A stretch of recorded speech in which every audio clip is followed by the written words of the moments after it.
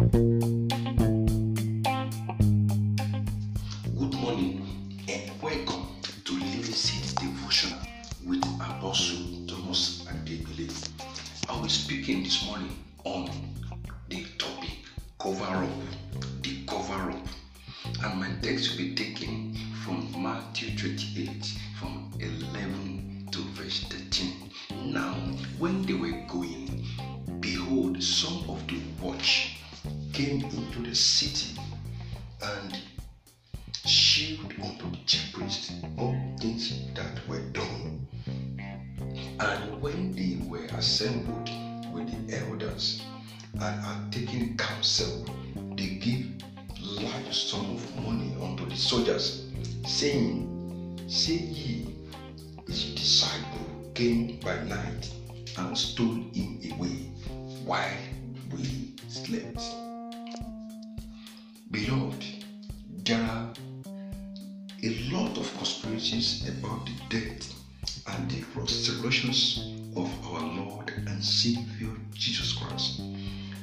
As the first day of the week began to dawn, it was after the Sabbath was over that the women proceeded to the tomb of Jesus Christ. It was early on Sunday morning.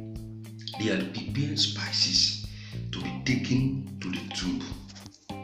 It was early on Sunday morning that Jesus Christ rose from the dead.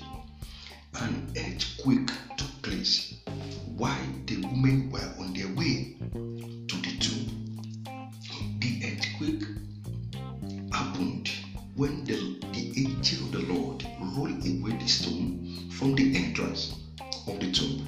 The significance of this is to allow witness to enter and see that our Lord Jesus Christ had risen from the dead. And also, this is to be announced to the entire world. Two angels were present at this event. Mark chapter 16 and verse 5. Luke chapter 24 and verse 4. You can as well read John chapter 20 from verse 1 to 10. This is the mystery some of the chief priests couldn't understand. The resurrection of Jesus Christ became a mystery in that the soldier couldn't explain what and how it took place. The attempt to cover up the event that took place at the tomb is a real evidence that the chief priest didn't want the soldier to be aware. The event at the tomb has been traumatic and undeniable by the guides. The guides, which are the soldier, they knew what happened. They knew that something happened which is undeniable. They offered them a large sum of money just to keep them quiet. Of course, they knew that earthquake actually took place. According to the Roman, those soldiers should have been executed for letting a silly and guided tomb to be entered. The very fact that these explanations was dreamed up by the chief priests and elders is the evidence that affirms it that the body was stolen never happened. The disciples didn't steal the body of Jesus Christ and claim that he was resurrected. They conspired together by offering the soldiers a large sum of money to lie that the body was stolen. This is a conspiracy about his death and resurrection. The side of the story which we are mostly concerned about is the fact that the Father, which is our God, sent angels to roll away the stone, and our Lord Christ Jesus is alive. Jesus liveth.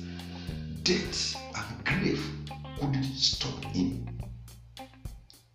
Not even the soldiers could stop him. Finally, he was resurrected. And at last, my Lord liveth. Hallelujah. Glory.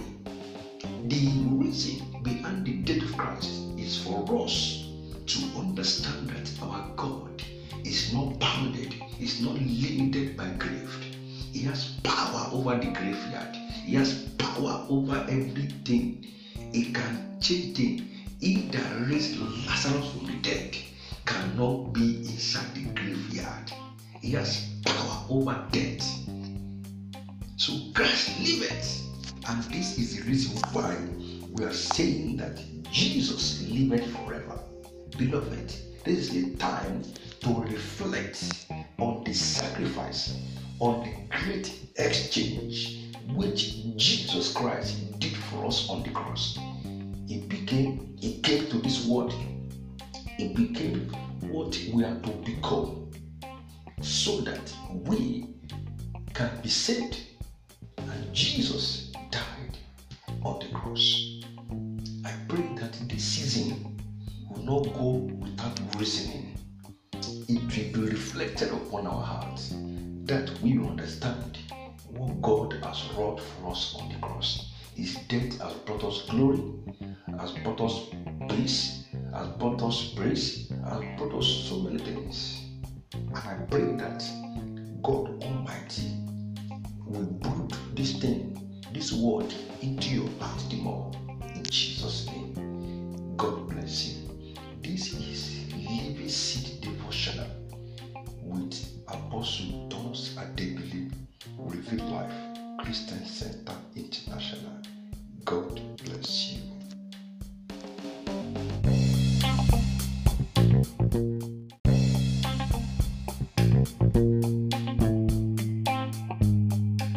Good morning, beloved, and welcome to Living Seed Devotional with Apostle Thomas Adebili. This morning, I'll be speaking on the topic, all power is given unto me. All power is given unto me. And I will take my text from Matthew 28 verse 18. And Jesus came and spake unto them, saying, all power is given unto me in heaven and in earth. This scripture happened after the death and resurrections of Christ Jesus. He came to declare to them, especially to the 11 disciples and apostles, to commission them with power into full-time ministry, and made himself available that he died and resurrected. Although there might be so large a number as before observed, yet the following words were spoken to the apostle, saying, all power is given unto me in heaven and in earth, which is to be understood of him, not as God, who has the same original and underived power and authority over all creatures and things in heaven and earth, as the Father but as mediator, to whom all things are delivered by the Father, and not of a power of doing this or the other things, or of omnipotence, being the Almighty, nor of doing miracles, and forgiving sins which he had and exercised before his death and resurrection. But of governing, he was king before, but his kingdom was not with observation. But now he was declared and made manifest to be both Lord and Christ. He had all power and authority for the settling the affairs of his church and kingdom, to appoint officers and offices in it, and to bestow gifts upon men, to qualify them for the same and to institute ordinance to be observed till his second coming.